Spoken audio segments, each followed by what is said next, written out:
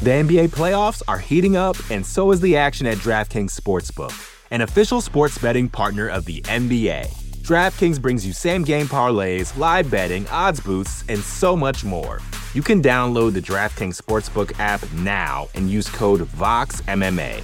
That's code VOXMMA for new customers to get $150 in bonus bets when you bet just $5. Only on DraftKings. The crown is yours. Gambling problem? Call 1-800-GAMBLER. Or in West Virginia, visit 1-800-GAMBLER.net. In New York, call 877-8-HOPE-NY or text HOPE-NY 467-369. In Connecticut, help is available for problem gambling. Call 888-789-7777 or visit ccpg.org. Please play responsibly. On behalf of Boot Hill Casino and Resort in Kansas, 21 and over. Age varies by jurisdiction. Void in Ontario. Bonus bets expire 168 hours after issuance. See dkng.co/bball for eligibility and deposit restrictions, terms, and responsible gaming resources. Support for this show comes from Sylvan Learning. When children love learning, they can tackle any challenge life throws at them. Sylvan's Insight Assessment can help you determine if your child is ready for what's ahead. It can also identify gaps in learning and point out areas that could be of concern for your child so they can tackle what's to come. And right now, it's the best price of the year at $29. Go to sylvan29.com to learn more and get your child's assessment for only $29. That's SYLVAN 29.com. You're listening to the Vox Media Podcast Network.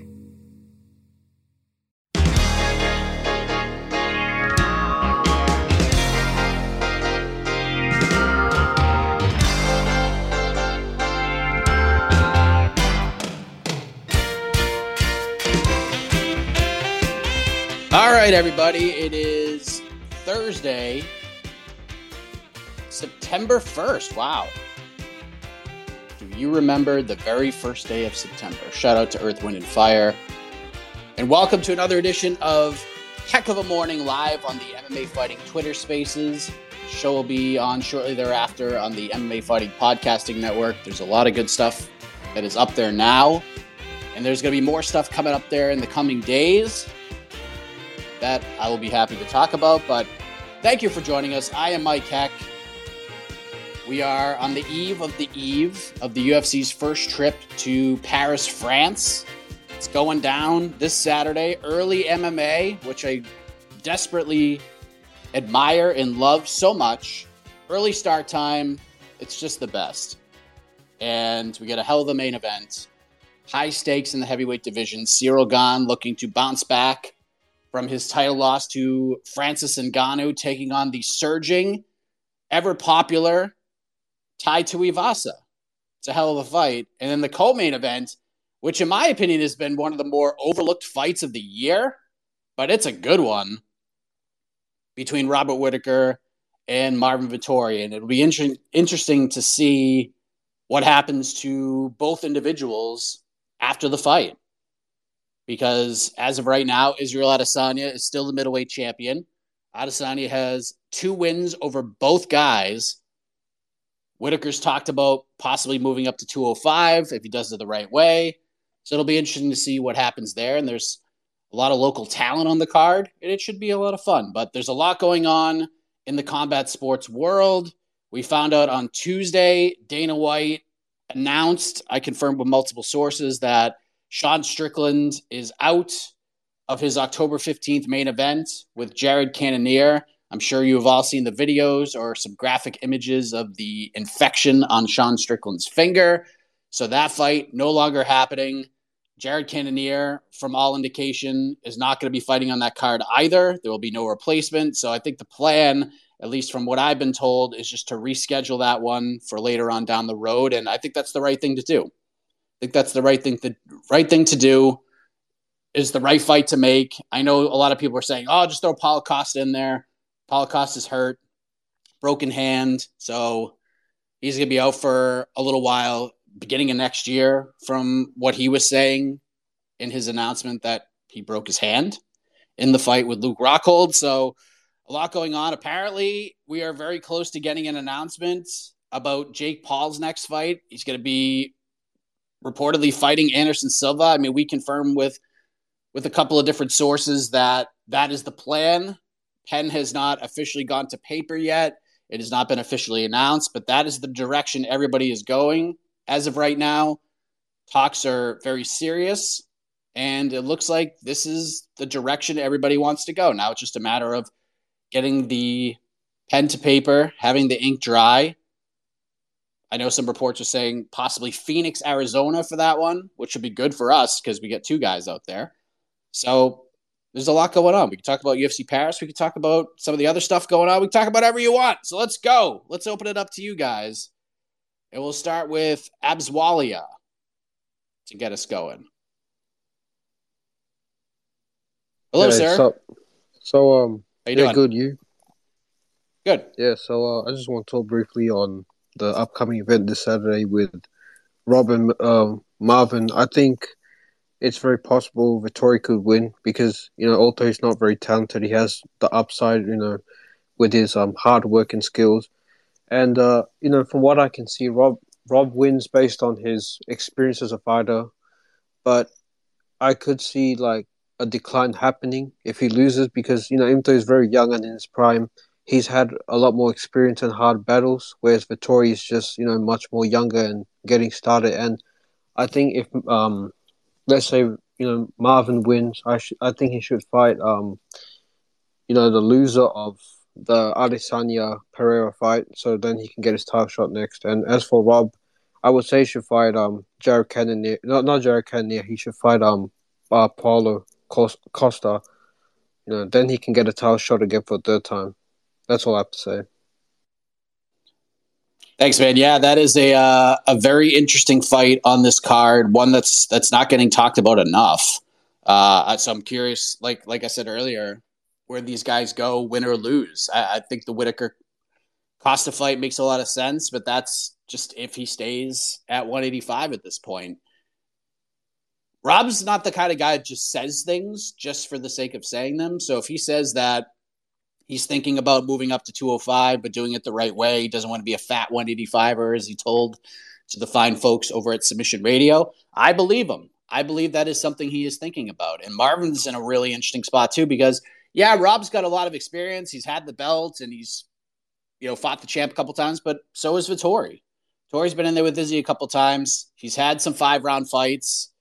He's had multiple 5-round fights. Adesanya, Kevin Holland, the Paul Costa fight was a crazy one. And I love this matchup. This is one I've been calling for a long time because it just makes sense to me. And look, Alex Pereira has been on a nice run, and we'll see what he could do when he fights Israel Adesanya. And if he wins the belt, then this whole narrative changes. But in my eyes, at least right now, until I see what he does against the top 5 guy, Whittaker and Vettori are battling for the number 2 spot. These are the second and third best middleweights in the world right now. And Pereira's been fantastic. And I have Pereira in my top 5. I think I have him ranked higher than anybody else on the MMA Fighting Global Rankings panel. But Whittaker and Vettori are battling out for who is the number 2 middleweight in the world. And I love the fight. It's a fight I've wanted to see for a while. It makes perfect sense. And the stylistic part of the fight is really interesting because Rob can crack and Vettori is just so damn durable. I mean, this guy could just take shots over and over and over again and doesn't even bother him, doesn't faze him at all. And Vettori's a fantastic wrestler, good grappler, and Whittaker's a good wrestler too, and he's got pretty solid takedown defense. So this fight is going to be very chess matchy. My one complaint, and this is not really a complaint because I understand this card and you don't want to just overload it with 5-round fights, but I would love to see these two guys for 5 rounds to see how that would play out. But hey, listen, we give Whittaker and Vettori in a 15-minute fight. I'm down. I can't wait to see it. It's going to be real good, and we'll see what happens. I like all those ideas. If Vettori wins and Pereira loses, you can match those two guys up.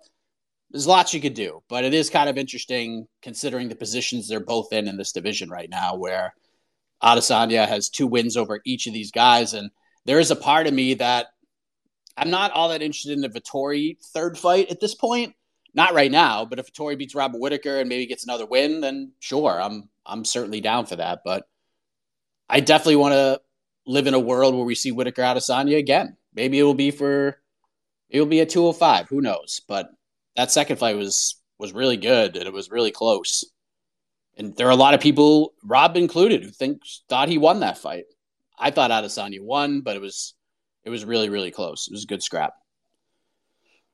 Let's go to Four Corner Sports. Hello, Four Corner Sports. Hey, what's going on, Mike? Hey, how you doing? I know that Whittaker made the statements. I know you were just talking about him going up to 205.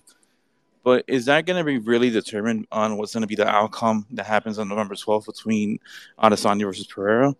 Just because I don't see Whittaker getting another title shot if Adesanya retains his title, but I definitely do see him maybe sticking around at 185 if Pereira is able to get the belt, just because that's fresh new blood for him to face.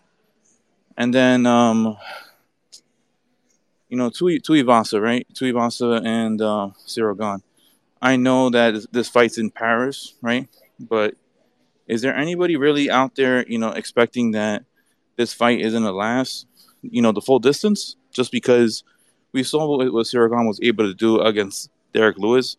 And I've always felt that Tai Tuivasa is Derek Lewis adjacent, very similar fight style. But we saw how that fight matchup went with Cyril Gane and Derek Lewis. How many rounds do you expect this fight to go? And I know that the fight is no longer on the card. Caitlin Chukagian versus Manon Fiorot. I completely forgot what was the reason why they're not longer on the fight on the Paris card. All right, thanks, Mike. Have a good one.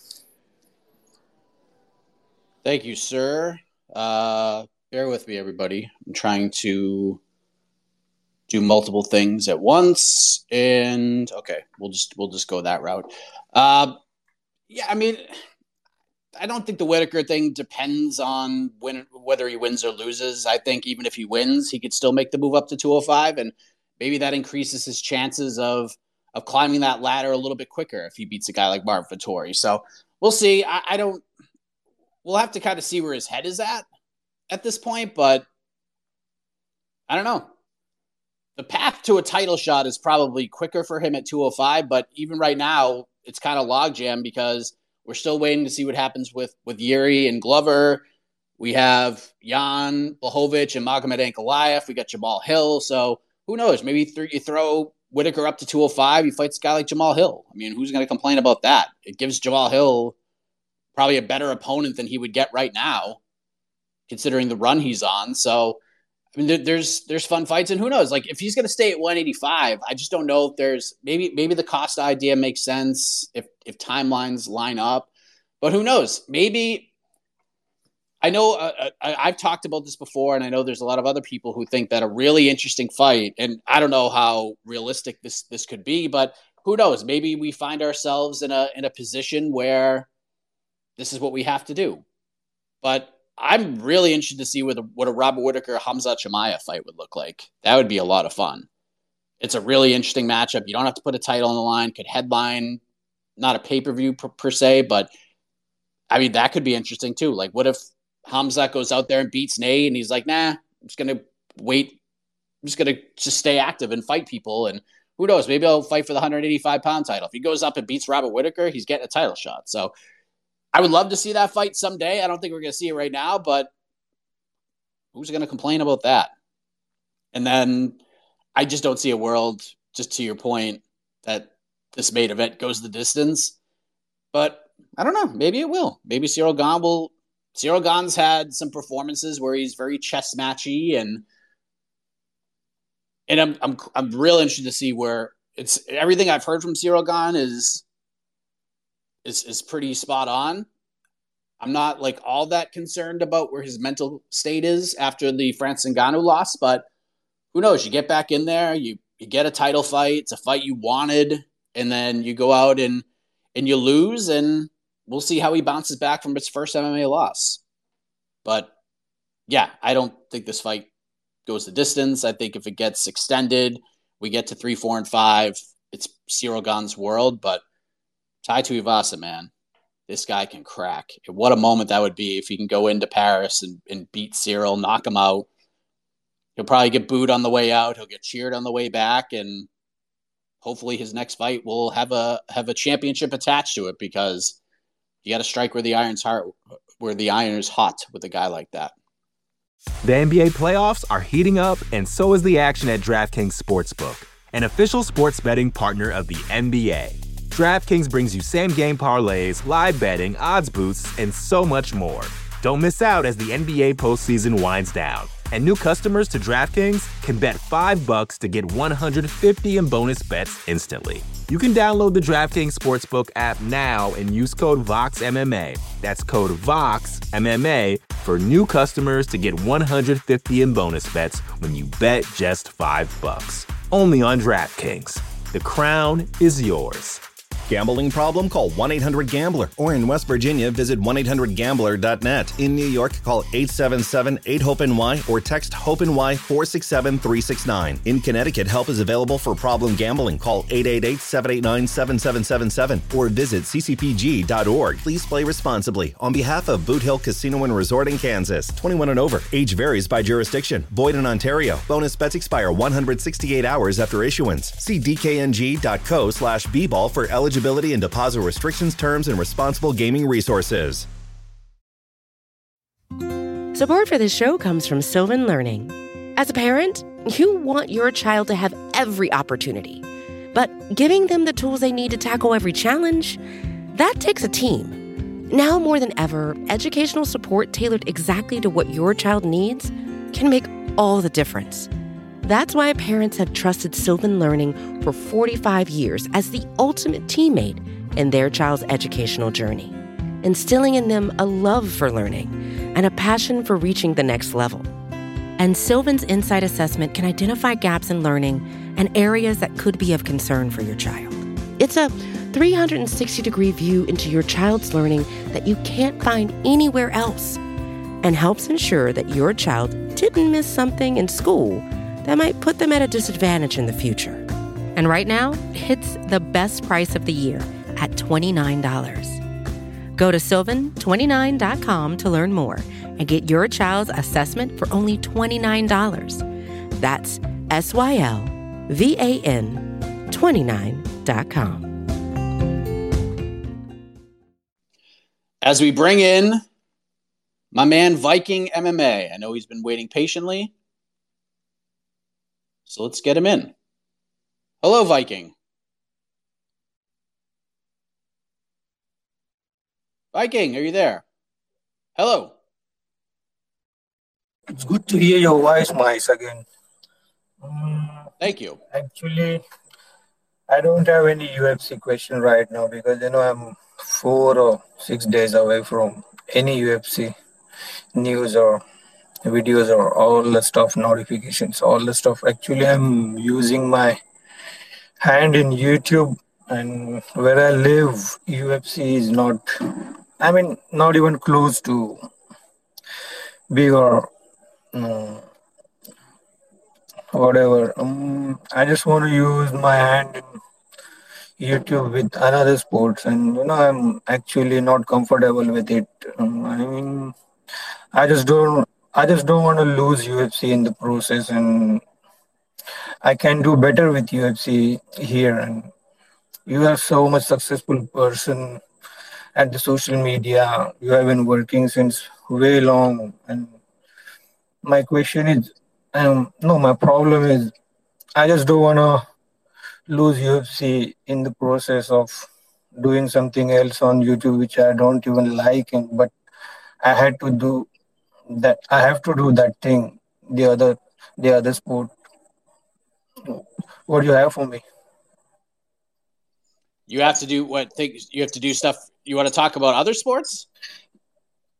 I just my main problem is I just don't want to do things with that sport, here. But I have to do if I want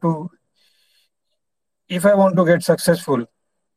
UFC is not working here, and in the process, I don't want to lose UFC. It's been 4 or 6 days. I have not been seeing UFC or any kind of news related to UFC, and that's my main fear. So Okay, I think I get what you're saying, Viking MMA. So I'm gonna let me respond to that. I think what I'm gathering from you is, I mean, listen, it's it's tough to follow everything. Like it really is. There's just so much content, and then it's not just the UFC; it's everybody. Like this past weekend, like we didn't have a UFC event, but we still had a million other things going on. We had the one championship event, we had BKFC, we had freaking KSI boxing twice, and that got a lot of attention. And there's just so much to try to keep up with.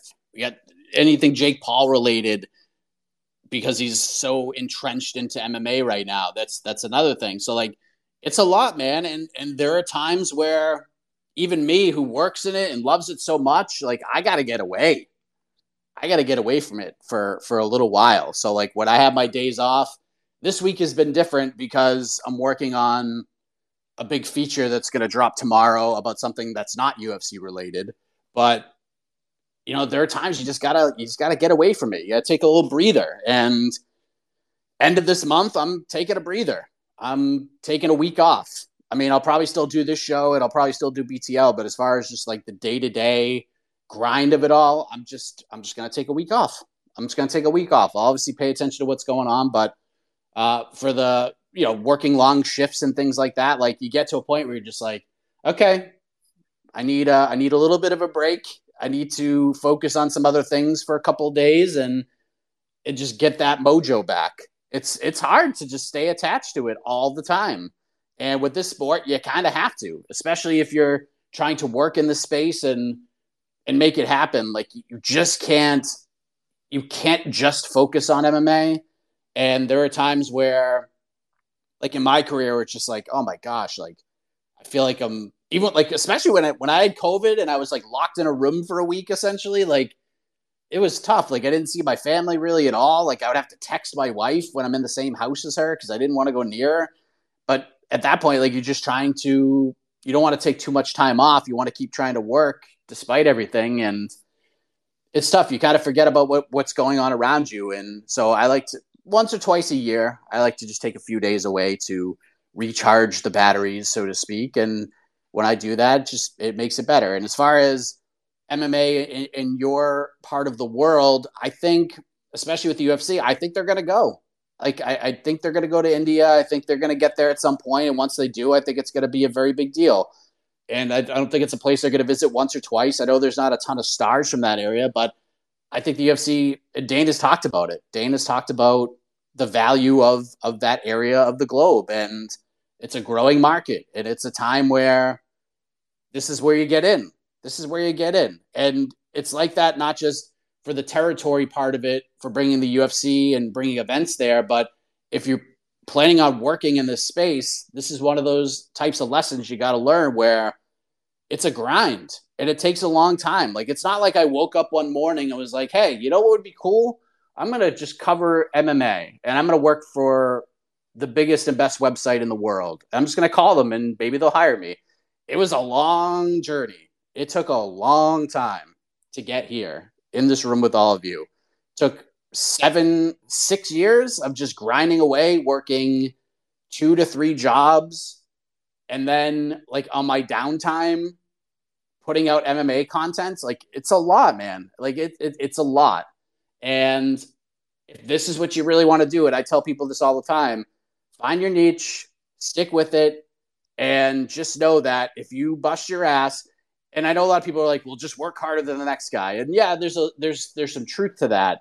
But at the same token, it's just staying consistent and doing the best you can do. And there are going to be days where you're going to be frustrated. And there's going to be days where you don't think anything's going to happen. But then there's going to be a day where you do something that catches people's attention. And when that happens, it's pretty cool. And you get a little bit of momentum. And I don't even know if I've told this story before, but I'll tell it. It was probably June of 2020. And I left my radio gig. I was on the air for like 6 years. And I liked it. I liked it a lot. But it just wasn't what I truly wanted to do. Like, I liked being in front of a microphone and doing all that and everything that radio entails. And the radio business is a grind too. So if you're doing that and then covering MMA, which is an incredible grind in it with itself, it's a lot. It's a lot. And I left one radio job to work for another radio job across the state. Plan was to move. And I knew about 3 months into this new job that I hated it. I wanted to be back on the air. And then it was just a matter of, once I made that decision that the family wasn't going to join me on Cape Cod, it was, what are we going to do? So I asked my wife, and I've told this part of the story, that give me a year, just let me go after it. And if I don't get a job in a year, or if I'm not making the money I was making before, like, I'll just stop. Like, this is it. Let's just go all in and see what happens.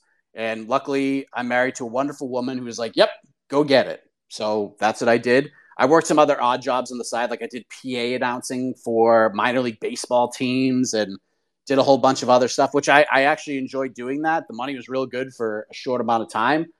But my first conversation with MMA fighting was like right before I made the decision to go MMA full time. I had a conversation with Brian Tucker, who is the editor of the site. I told him about interviews. I told him about some of the things I was doing. I told him about BTL, and we kept in communication for several months. Now, as this journey is going on, a part of me was like, I could just wait it out and hopefully they'll call. But that's not what happened. I ended up jumping out with like 8 or 9 different websites and was just doing interviews and write-ups. And that's all I was doing, was just, I would go down in the basement where I was living and I would just bang out 8, 9, 10. One day I did 22 interviews in a day. It was just boom, boom, boom, boom, boom. And all of that was happening. I'm still kind of in communication with MMA fighting. And then it was probably January of 2021 where I finally, they created a job and I interviewed for it. And I spoke with Steven Morocco and they were like, well, we have to interview some more people and then we'll kind of let you know where we're at. So days went by, didn't hear a thing. More days went by, didn't hear a thing, but I didn't want to be a pest either.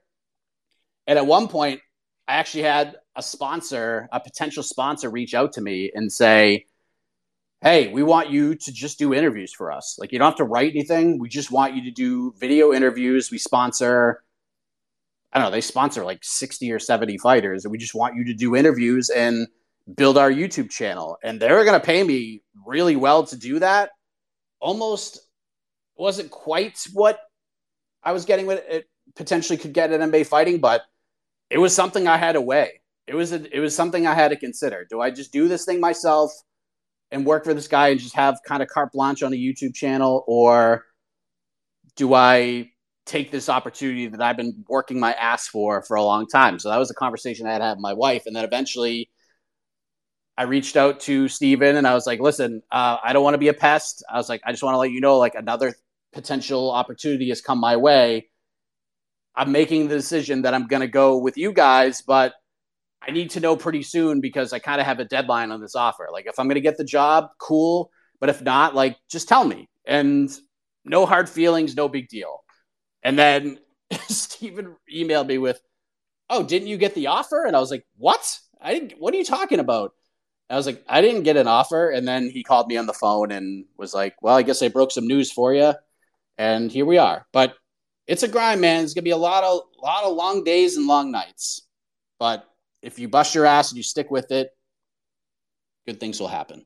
But I don't know why I went off on that tangent, but tried to motivate, I guess, if I could, because what else are we here for, right? Let's go to, I love this name, Crying Belly, or a play on Brian Kelly, the head coach of Notre Dame, former New England Patriots, homeboy. What's up? Crying, are you there? All right. Don't hear you. Just re-request. I'll get you back in.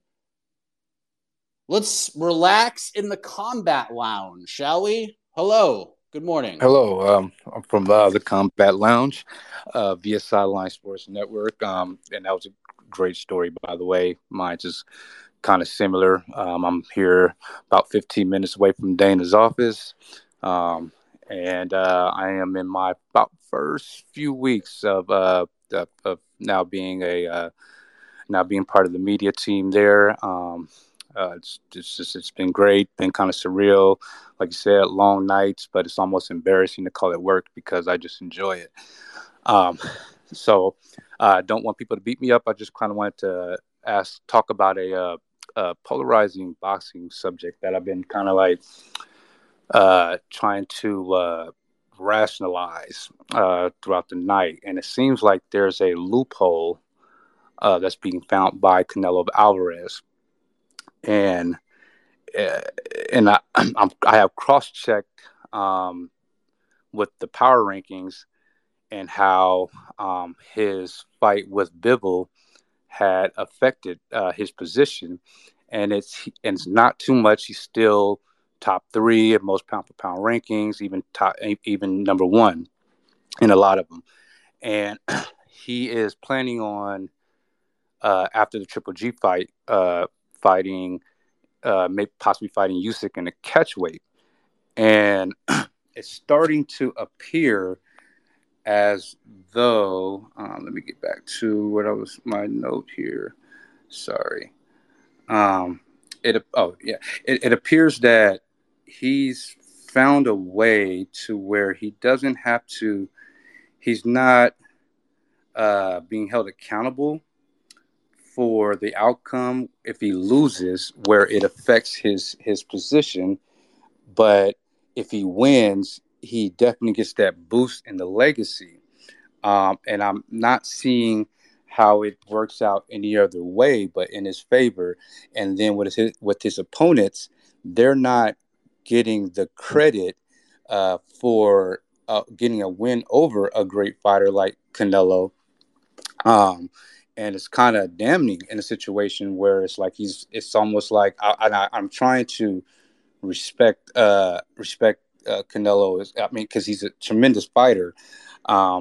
But I saw the trend with Bivol, and then when he said he was going to fight Usyk, and I saw the fan base already kind of start to already gear up for the narrative that he's taking this big challenge. This is what boxing is about, and this and that, and that's cool.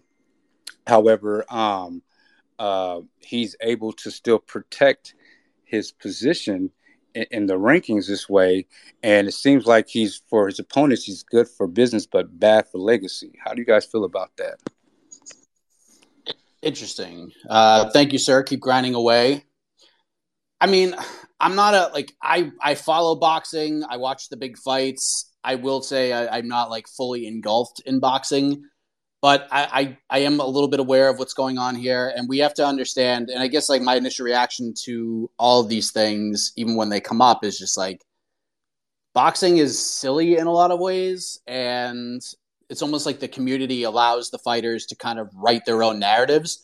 But what's important to note, and I think this is important in combat sports and often gets overlooked, and we hear about this in MMA all the time. We talk about this all the time. That's half the reason why this show and other shows like it exist, is to give your opinions and to give your thoughts and create your own narratives. And while Canelo, with the legacy when it comes to the boxing community and the writers and all that, is one thing, you have to be able to have a passing grade in some ways in the court of public appeals. And because the fans are the ones that are going to be spending the money, the fans are going to be the ones that are going to be buying tickets and pay-per-views and things like that. So if the fans think you're just dumb and they feel the same way that you're feeling and you have all these questions, eventually that's going to rear its head. Eventually they're going to show up to an event and they're going to have to address these questions and do all these different things. And I know the boxing media handles their events and their press conferences and all of these things much different than MMA. I covered the Jake Paul Tyron Woodley fight in December. I covered the Evander Holyfield Vitor Belfort card, and covering a boxing event is way different. It's an eye opener. Oftentimes when you go to a UFC press conference or you go to a post-fight scrum or post-fight press conference or anything like that, they open it up to the media. They let the media do their own thing and ask whatever they want.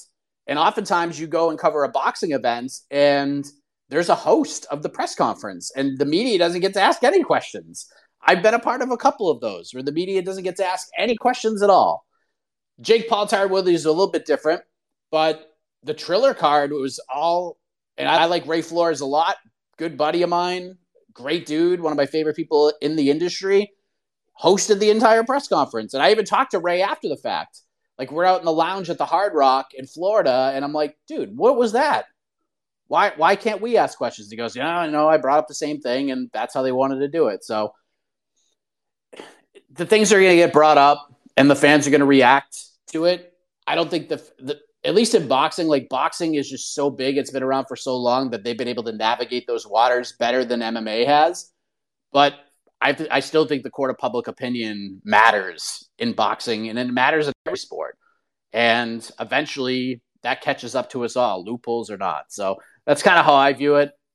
I don't know if this Usyk-Alvarez fight happens anytime soon, but, you know, if both guys continue to win and they run out of opponents, then sure, people are going to watch it. It'd just be like one of those kind of freaky, weird fights, but I think people would be interested in watch it, but I don't think we're there just yet.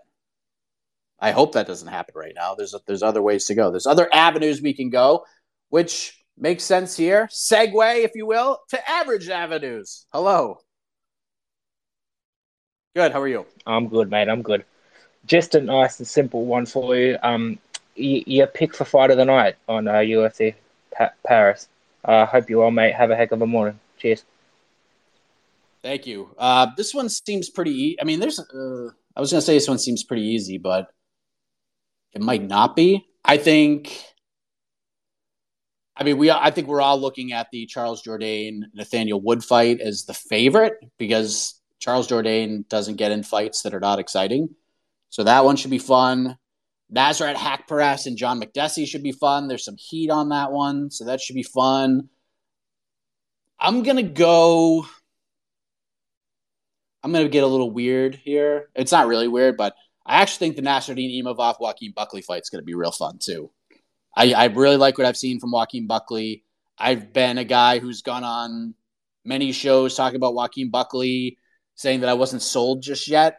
That last performance is getting me there.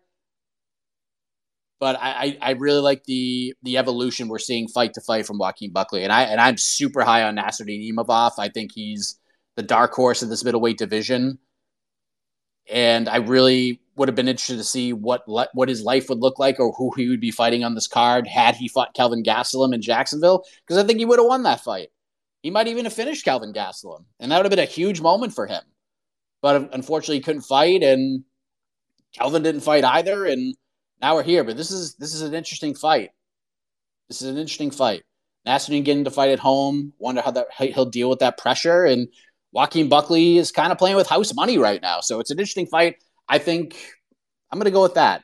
I think Imavov's going to end up finishing him late, but I think it's going to be fun. A fun first 8 or 9 minutes, and I think Nasruddin will end up taking over. But I've been really impressed with Joaquin Buckley, especially that last fight. He looked phenomenal. So we'll see what happens. But I'll go with that one for now. But there's definitely some bangers. Jourdain Wood's going to be great. And then with all the heat, I have a hard time believing Haqparast McDessie is not going to be a lot of fun as well.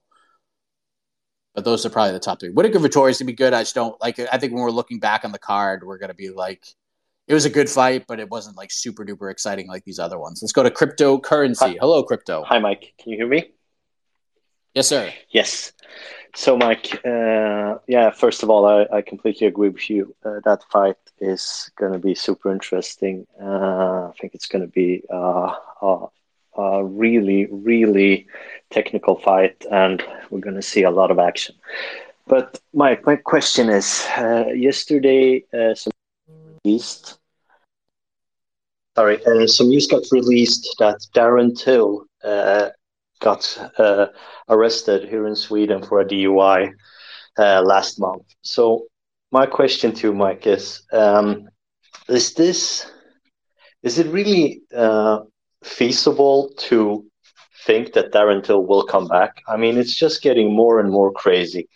I think that him actually meeting Hamzat was something of maybe the worst thing that could have happened to him, because since he has been on this Hamzat fan train and so on, you just keep seeing these crazy videos, these crazy clips. It's all about showboating on social media. Basically doing everything else but to train and prepare for your comeback. And also these things, he has said about wanting to do 2 fights this year, which is just basically crazy talk. So I just want your take on the future for Darren Till, which of course is relevant based on the fights this weekend, where Vettori, for example, has made some comments. So I just want your thoughts on that. Thanks, man. Yeah, it was some unfortunate news. The DUI stuff really bothers me because you're putting not just your own life at risk, but you're putting other people's lives at risk. Like, you just can't do that. You just can't. I think we've learned enough lessons in sports that it's just a dumb decision. So seeing that, I was just like, oh, come on, man. I don't know if I necessarily agree with the Hamzat take there, where it was like a bad thing for him, because he was dealing with some knee injuries and stuff like that. So we don't know like what he can exactly do and what he can't do physically. But Darren's still a star, and Darren is still a guy who still gets the attention of the champion. Israel Adesanya still talks about Darren Till all the time and says that one day he is going to fight Darren Till. I don't know, man. It's just interesting. Like I talked to Eric Nixick earlier this week, and hopefully that video will be released maybe tomorrow, maybe Saturday, because we did talk about the Paris card. But Eric was telling me that because when Hamzat comes to the U.S., whether he's fighting in Vegas or in the case of the Gilbert Burns fight, even before that, they train at Extreme Couture and they jump on in. Like, Eric's not going to be in the corner of Hamzat Chimaev next weekend. He's not going to be in the corner of Darren Till when they fight. But I asked him about their presence when they come to the gym, and he has said that Darren has been great at the gym. He basically just goes up and says, hey, listen, it's not your coach. Like, what do I owe you? What do you need me to do? How can I help? And he brings like a very positive energy to the gym. It gives them a little bit of a boost. So, yeah, I don't know. I don't know where his head is at right now. I know that interview he did with Block Assets after he had to withdraw from that fight was really telling about just where his mind is at as a fighter, how frustrated this whole journey has been for him. I mean, it all happened real quick. It all happened real fast. Goes and knocks out Cerrone, has the fight with Wonder Boy that I actually thought he lost that fight, but be that as it may, goes on and gets a title fight with Tyron Woodley, and he kind of gets the doors blown off of him by Woodley, and from there it's just been a rough road for him.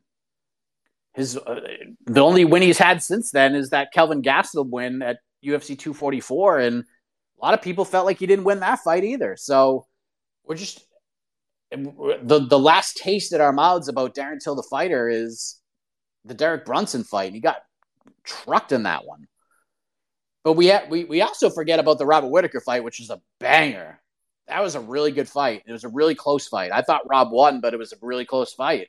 And Darren had his moments, and he had Whittaker in some trouble at certain points in that fight.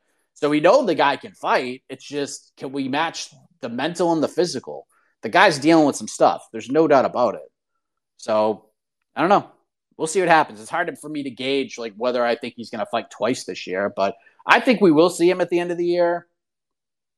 We'll see how this arrest and everything in that case. I'm sure the UFC, being the UFC, is probably not going to do much about it, if we're being honest, but we'll see what happens. He's becoming he's becoming an interesting tale, that's for sure, about where he is now, where he could be, what his career would look like if certain things went different ways. He's one of those stories, man. And hopefully he can get it together. Let's go to Jay. Hello, Jay. Jay? All right. Try again, Jay. Couple things real quick. One, we'll probably wrap this in like 15 minutes, maybe 20. just because I got a million things to do. We have BTL today. We're going to be starting at 1 p.m. Eastern, by the way. Early start time. And it's going to be Jed Bashu versus our old friend, MMA fighting social media dude. You might know him from the MMA Hour and having the greatest theme song in the history of the sport. His name is New York Rick. So it's going to be Jed versus New York Rick on BTL, 1 p.m. Eastern. It should be a lot of fun.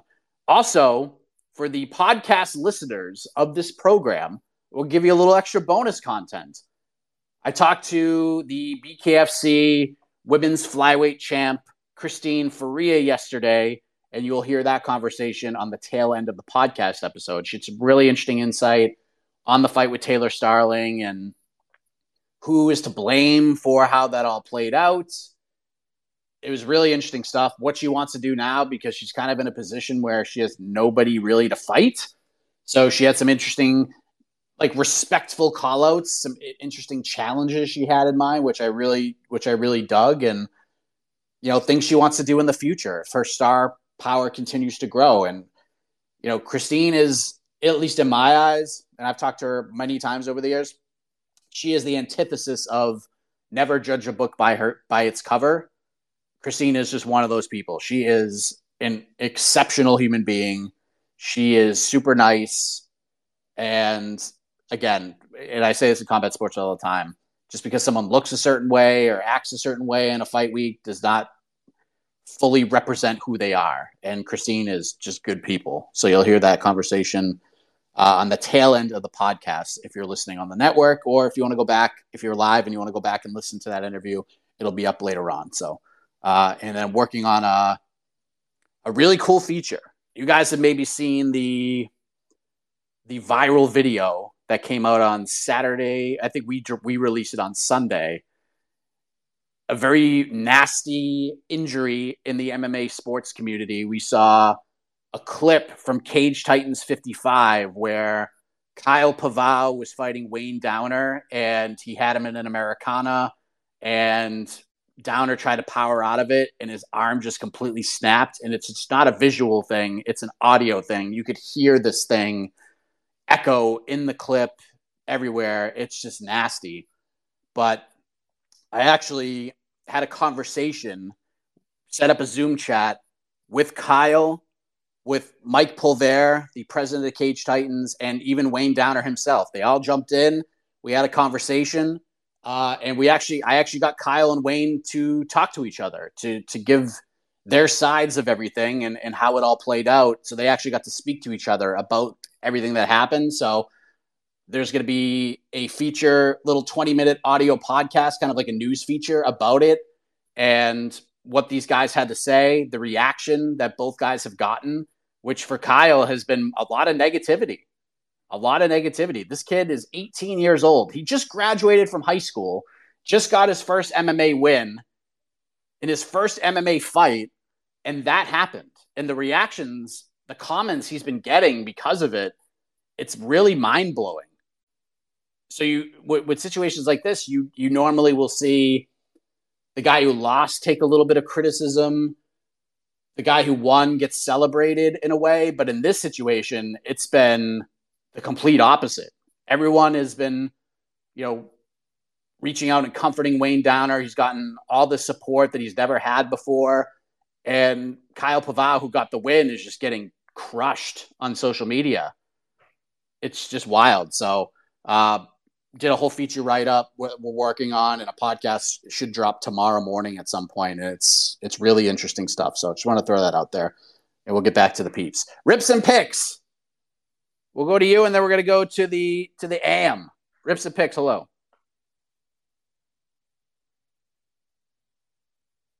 I don't hear you. All right, jump back in. I'll get you in. Hey, this is Scott Galloway, author, professor, entrepreneur, and most importantly, host of the Prop G podcast. We got a special series running on right now called The Future of Work, where I answer all your questions on, surprise, the future of work. Questions including what are we missing when we work remotely, or how do we handle work-life balance when a major opportunity comes knocking?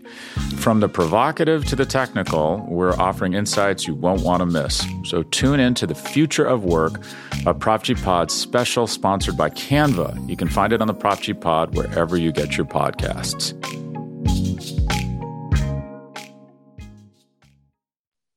Let's go to the AM. The AM, are you there? Make sure you unmute. Hi, good morning, Mike. Good morning. Hello? Yes, I got you. Hello? I have you. Okay, I hear you. I have a few questions about or remarks about the UFC Paris and UFC Abu Dhabi. Is it official the start will be early in the morning? And if so, what, for Paris or Abu Dhabi? Both of them. Or both? Both of them, yeah. I checked and it says the UFC Paris will start in midday, I think, Eastern time. And UFC Abu Dhabi would be 8 in the morning, at least for mountain time. Do you think that affects the pay-per-view buys in the US? And do you think that also affects the time where people are available on the weekend here in the US? Another thing I want to ask you about, what do you think about Leon Edwards not being celebrated back home after he won the UFC title? And have a good day. Thanks, man. Yeah, according to the UFC website, UFC 280 starts at 2 p.m. Eastern. I don't know if that's like when the main card's going to start, but I have no issue with it. And I'm curious to see what they're going to do with that, because if you recall, they did a pay-per-view in October of last year in Abu Dhabi, and they gave it away for free. So I don't know if they're going to – I would be shocked if they did that here, but we also understand that they are making a lot of money putting this card together. They're getting the pay from ESPN.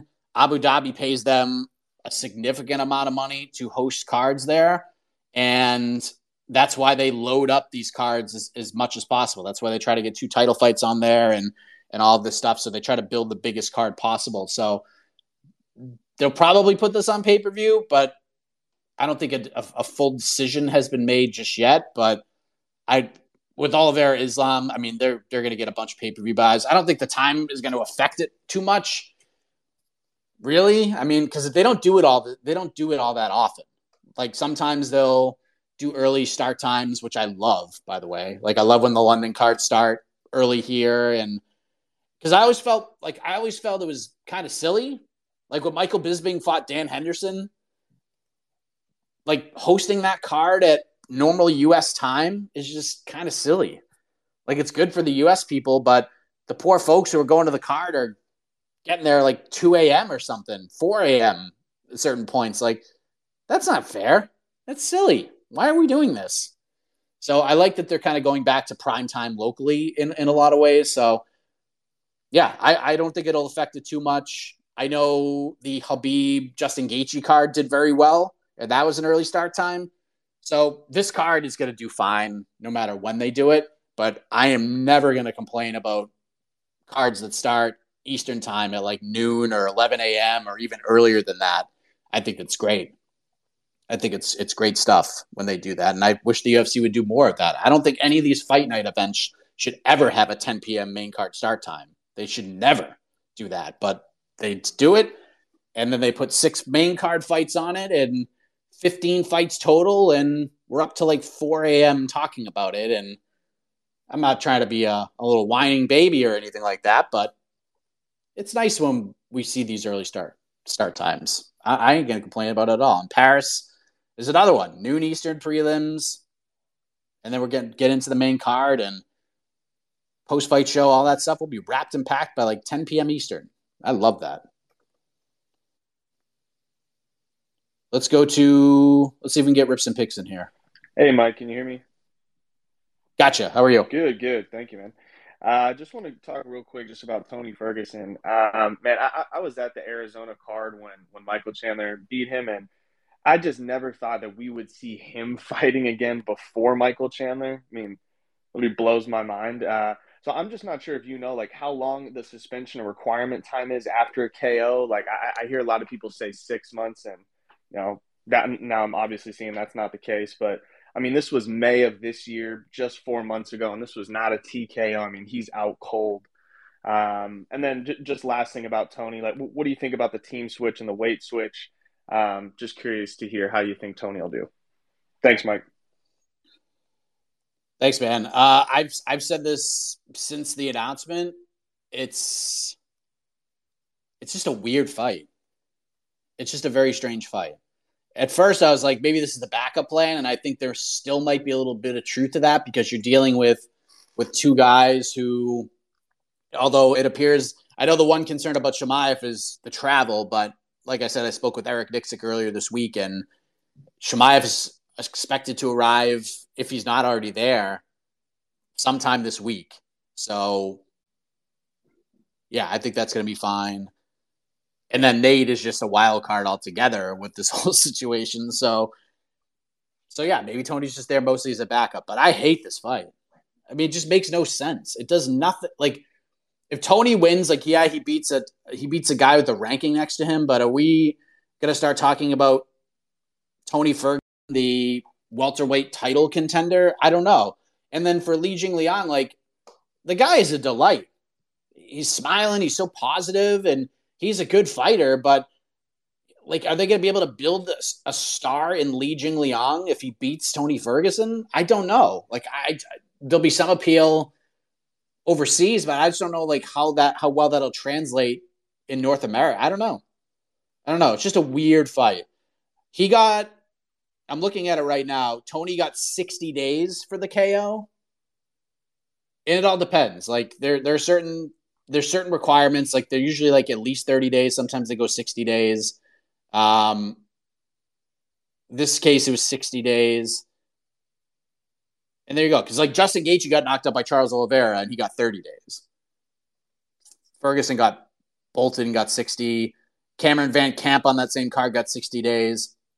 But all you need is clearance. Even if you get a 6-month suspension, if you get clearance from a doctor that says, like, all right, you're good, then you're good. Then you can go fight. So that's another weird part of this, is that it's not like Ferguson got knocked out by Chandler in November. He got knocked out by Chandler in May. So by the time this fight happens, I think it's going to be less than 4 months, or right around the 4-month mark. So, yeah, it's just a weird one. I don't love the fight. Not a big fan of it.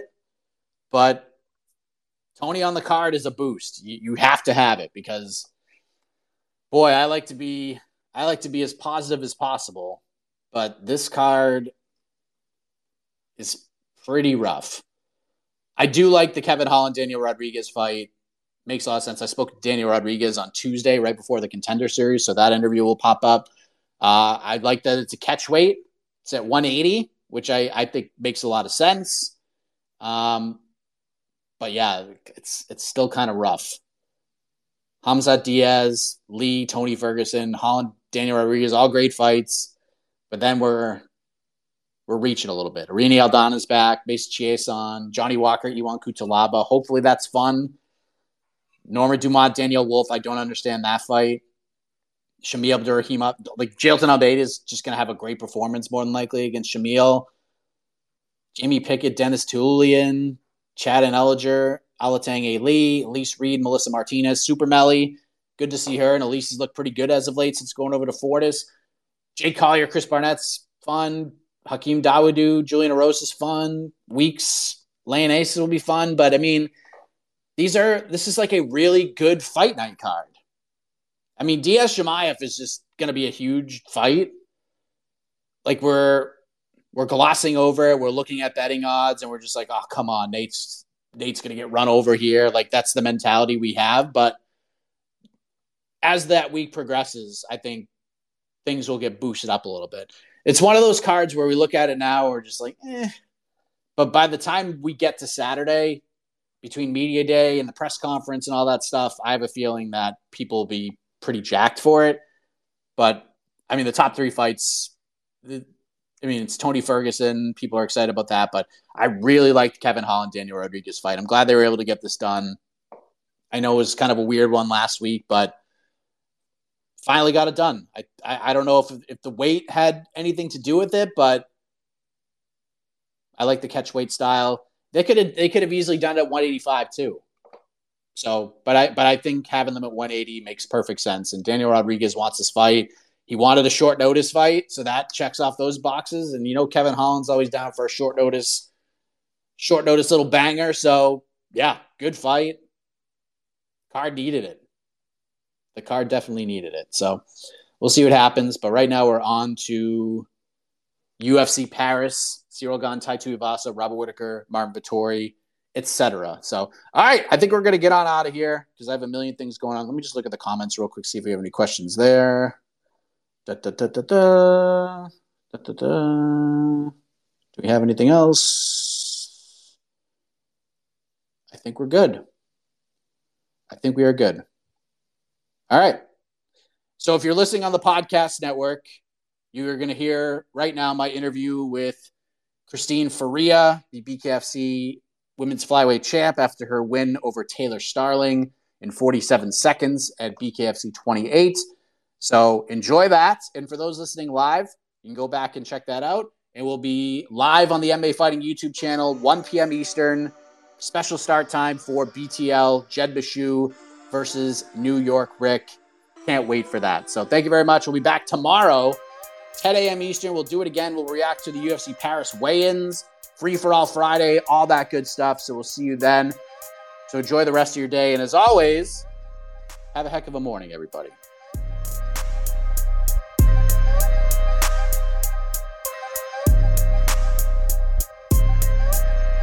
All right, let us say hello to Ann Still, the BKFC women's flyweight champion, Christine Ferea. She dispatches Taylor Starling in a kind of a wacky main event to close the show at BKFC 28. Not only did Christine get the victory, but she also forced a verbal submission under a minute into the fight, and she retains her title. Christine, congratulations on the win. How are you? Good, thank you. I just got back from New Mexico yesterday. I drove home. I feel good. Just coming down pretty much from I had like a 3-month camp and I was away from home for 3 months. So feels really good to be back with my cat and my dog. I guess like one of the first questions I have is like, of course you want to go in there and punch the clock and get out of there quickly. But you mentioned this is a really hard camp. You were training for 3 months for Taylor and to only fight for 47 seconds.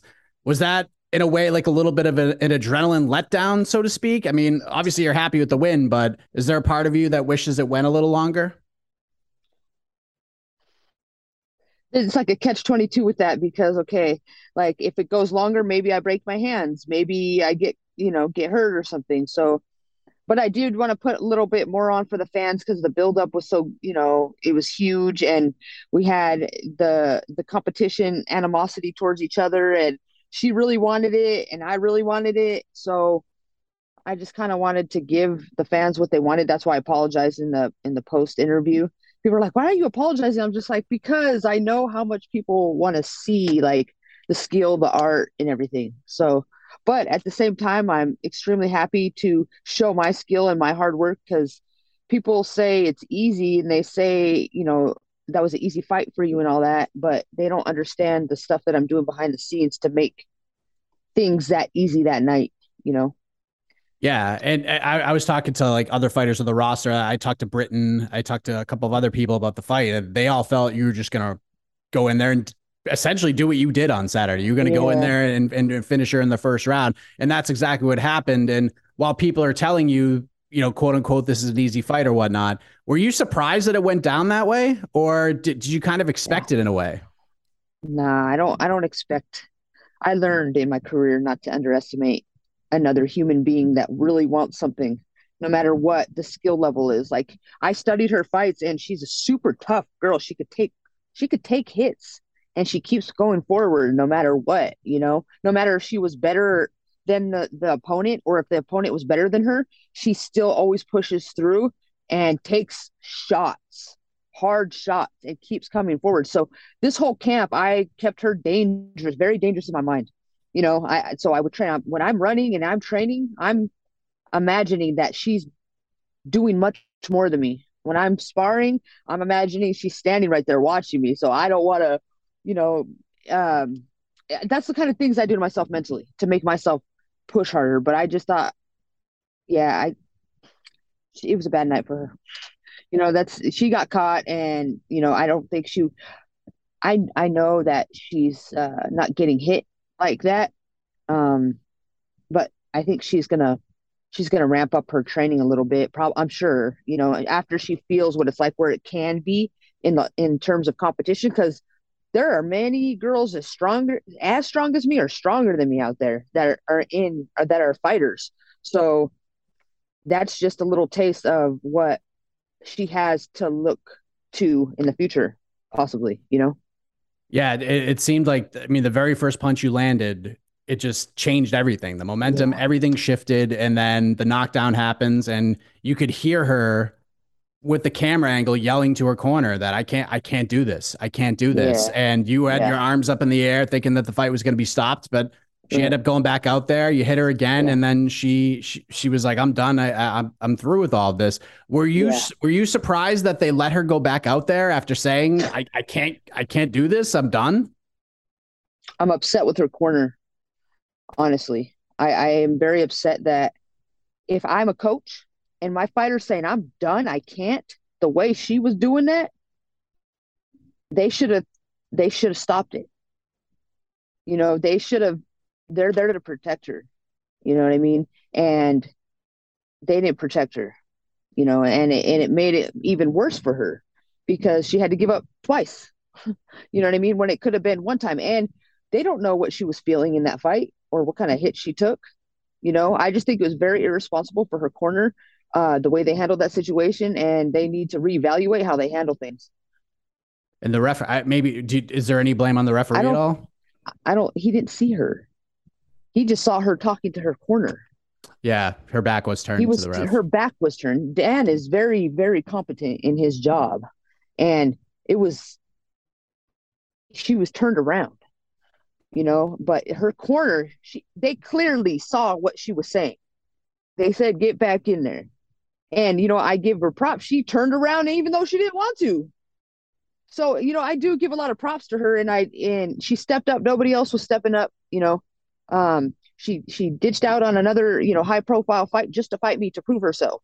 So sometimes you have to learn those hard lessons, and I'm older in the game. So, I learned my lessons. I've learned my lessons, and this game is all, you get taught hard lessons. You go high, what goes up must come down at one time too.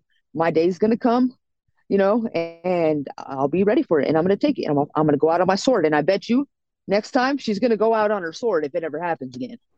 Who is she supposed to fight? I don't know. I'm just saying, I know she had another offer. Okay. Yeah, Fair enough. Yeah. She's, I mean, MMA fans, because I'm mostly covering the MMA side of things, but I did cover this event and covered the build up, and I talked to Taylor ahead of time, and I understand that MMA fans can be very, very difficult to deal with, but I've also learned over the last couple of years that BKFC fans are very tough to deal with too. And when you have MMA fans cross over to join along with the BKFC fans, it's tough. Like I'm sure Taylor took a vicious beating and is continuing to do so because of the fight. You're obviously happy to get the win and retain the belt and have the performance that you had. But is there a part of you that feels bad for her at all because of the backlash and everything? Yeah. I know, because I mean, you should see the comments under mine. Like, I've been dealing with this my whole career though. So like, I can have someone bash me all day long, but it's been happening to me my whole career. So I'm used to, like, not on her level. I get a little, you know what I mean? Not like in that way, but for being who I am, short hair. Oh, you're a man, all this shit. I mean, you need to fight the men. Like, it's like, that's what I told her. I was like, it doesn't matter what these people say. First of all, we're here, we're entertainers. And the MMA, it's not even just MMA community. It's just we're in there beating each other up. So like the fans that are there, they just want to. Some of them are just hateful. They just want to see violence. Some of them are, they want to see the sport. So there's different kind of fans, and some appreciate it. Some just want to talk shit about us. So we have to understand that. And she's learning a hard lesson on a very large platform. And very young in her career. So some people, something like this is either going to make or break you. And I don't think she's the type that it's going to break her, honestly. Have you do you remember that moment for you, sort of the make or break moment? I mean, yeah, I do. And I just told myself, like, I'll when I take something on challenging, I'm like, okay, I sit back and I analyze it. I'm like, can I handle this? I think of scenarios. And I'm like, okay, it could be good, it could be bad. And I put the scenarios through my head, and I have to accept whatever I'm going to take on. It could be, I go into this fight, I take this fight, I could get knocked out. Do I accept that? Yeah, I accept that. Okay, let's go. I have to accept every scenario that can happen, negative or positive, and I run them all through my head, so I'm prepared for when they happen. It's pretty cool to see, because I remember I covered the card that Paige Van Zandt fought Rachel Ostovich on, and I think I was interviewing Jenny Savage, who was fighting on the card, and there were other fighters that were in the room. And you walk into the hotel, like you walk into the area where you could sit down and eat, and just the way that the women fighters that were at the hotel, just like they viewed you as a star, like as a pioneer. You have the respect of pretty much everybody that fights in that organization. What does that mean to you at this point? Because I'm sure there was times where you maybe you weren't feeling that respect or getting that that admiration, so to speak, that you probably deserved with all the work that you put in. But just seeing the way people looked at you, they wanted to go over and just talk to you and say hi to you. Like, what does that mean to you? It means everything. There's a lot of dark days in my career. There's a lot of times that I didn't get my opportunities. There's a lot of letdowns. There's a lot of failures. So to get that, it's like, whoa, hard work does pay off. No matter how dark it gets, it's just a little relief. Like it wasn't for nothing, and I want to be the example, and I want to show a different side of things. I know my persona, or not my persona, but my image is hard, and people look at me like, holy shit, and like she's probably robbed me or beat me up, or she's mean and all this. It's just people don't get to know you. They don't understand your background, where you come from, why you look the way you do, why you act the way you do, and people put judgment on you. And I think through my action, I could say all day long, oh, I'm a good person and this and that, but actions speak louder than words. So that's what I am going to do in my career. And that's what I have done in my career, is people are going to see, I'll be exposed, who I am, what kind of fighter I am, what kind of person I am. We could all say we're a good person, in the background be a piece of shit, So I'm not saying I'm perfect. I make mistakes all the time, but I do my best to be a great fighter, a great athlete, be an example, and be good to my family and friends and teammates and stuff. So, and that will show. It'll shine through.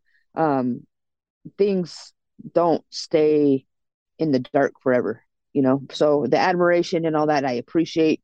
I don't let it get to my head or try to use it in a bad way. It's just like, damn, thank you, and the hard work does pay off.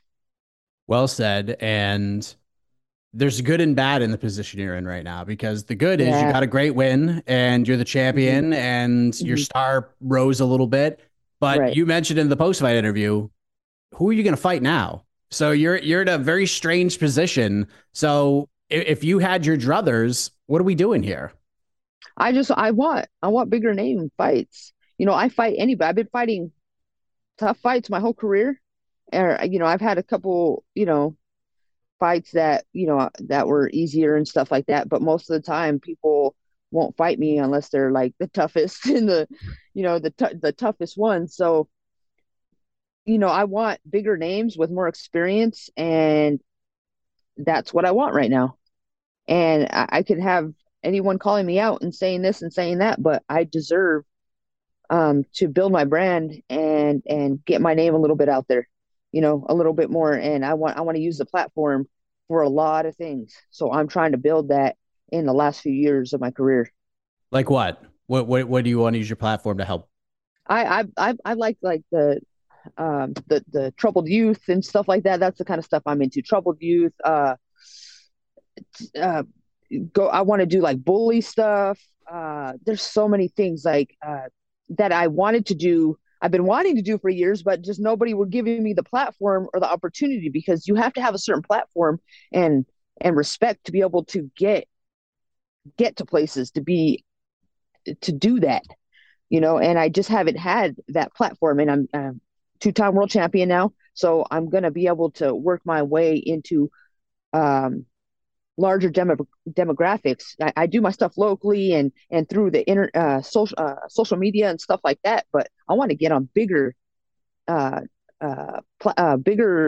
platforms and cover more demographics through that, and spread more positivity in terms of how we're treating each other, and hard work, dedication. No matter where you're coming from, you can still make it. You don't have to come from money. You don't have to, if you didn't get your education, there's still a way to redeem yourself and succeed. Those are the kind of things I want to push. Mental health, it doesn't matter if you have a mental health issue, mental health issues, you could still get past it. There's no excuse for you to screw up or stay in prison or jail or drugs. There's so many things I want to cover. What sorts of names do you think can help get you there? So let me paint a little picture for you. If Dave Feldman called you in 10 minutes and said, "Hey, I rubbed a magic lamp and a genie popped out, and they said you can only have one wish, but you have to call Christine and say, Christine, who do you want to fight?" You could pick anybody. You could pick anybody you want that can check off those boxes. Who would you pick? Well, I'm just going to keep, the people that are in the organization right now. Like they have the UFC fighters. They have Rachel Ostovich that's come over. Pearl Gonzalez is here. In other organizations, when they come out, if they're done or they want to come over or we cross over or something. I mean, Amanda Nunes would be a dope fight. She's a lot bigger than me. I need to put on a lot of muscle, but I would love to fight her. Out of straight respect, Shevchenko. Those are the people. That's what would test me. You know what I mean? I really admire what's Wei Lee. Yeah. I mean, girls like that, like Rose Namajunas. I know they're 115, but I mean, I know they're cutting. So those are super high level, and they have bigger names. And that would really test me. I like those. I think that would, yeah. And Rachel would make sense because she's there. Yeah, I mean, that would be a rematch. I knocked her out with the head kick, in Invicta. So that would be, and she's a tough girl. That girl's tough, and I remember I had a hard time with her, and she had me in a rear naked choke for like 3.5 minutes. You know what I mean? So I remember, I think she got me in the body at one time. I was like, oh, okay, I felt that one. I feel I kind of feel like the sport's made for her, because that fight with Paige, the dog came out of her, and she's always kind of had it, but the last few fights in the UFC, we didn't really see it really that much. But when she fought Paige, it came out. She was all about it. Yeah. No, she's great. Yeah, those are the bigger names. There's Amanda Serrano. Those are huge. That would be the biggest challenge of all. Those are the people I want to fight. I've built myself. And I want to go to the next level now. Yeah. Before I retire, I have a few more years, and then these girls could take it. They could have it. And then I'll be coaching them. It's just not now. Yeah, exactly. It's not now. And then after, I want to coach. I want to coach women. I want to help women. And, women, we understand each other, and I understand what it's like to, what's going on in our head. We're different from a dude, so you could be like, oh, just do it. Sometimes we need to be like, hey, a different way. I don't know exactly how, but there's a different way to address females sometimes, Yeah, absolutely. Well, Christine, it was great chatting with you once again. It's been a while since you and I have done one of these, and congratulations on the win. It was fantastic. And hopefully you get one of these big fights, because I mean, you're painting a a vivid picture, that would be really fun and interesting if we can get any of those names attached here. I would love it. That would be a dream come true, so. There you go. Well, enjoy the victory. Enjoy your time in Las Vegas, and we'll see you next time you get back in there. All right. Thank you, Michael. You're listening to the Vox Media Podcast Network. The NBA playoffs are heating up, and so is the action at DraftKings Sportsbook, an official sports betting partner of the NBA. DraftKings brings you same-game parlays, live betting, odds boosts, and so much more. You can download the DraftKings Sportsbook app now and use code VOXMMA. That's code VOXMMA for new customers to get $150 in bonus bets when you bet just $5. Only on DraftKings. The crown is yours. Gambling problem? Call 1-800-GAMBLER. Or in West Virginia, visit 1-800-GAMBLER.net. In New York, call 877-8-HOPE-NY or text HOPE-NY 467-369. In Connecticut, help is available for problem gambling. Call 888-789-7777 or visit ccpg.org. Please play responsibly. On behalf of Boot Hill Casino and Resort in Kansas, 21 and over. Age varies by jurisdiction. Void in Ontario. Bonus bets expire 168 hours after issuance. See dkng.co/bball for eligibility and deposit restrictions, terms, and responsible gaming resources.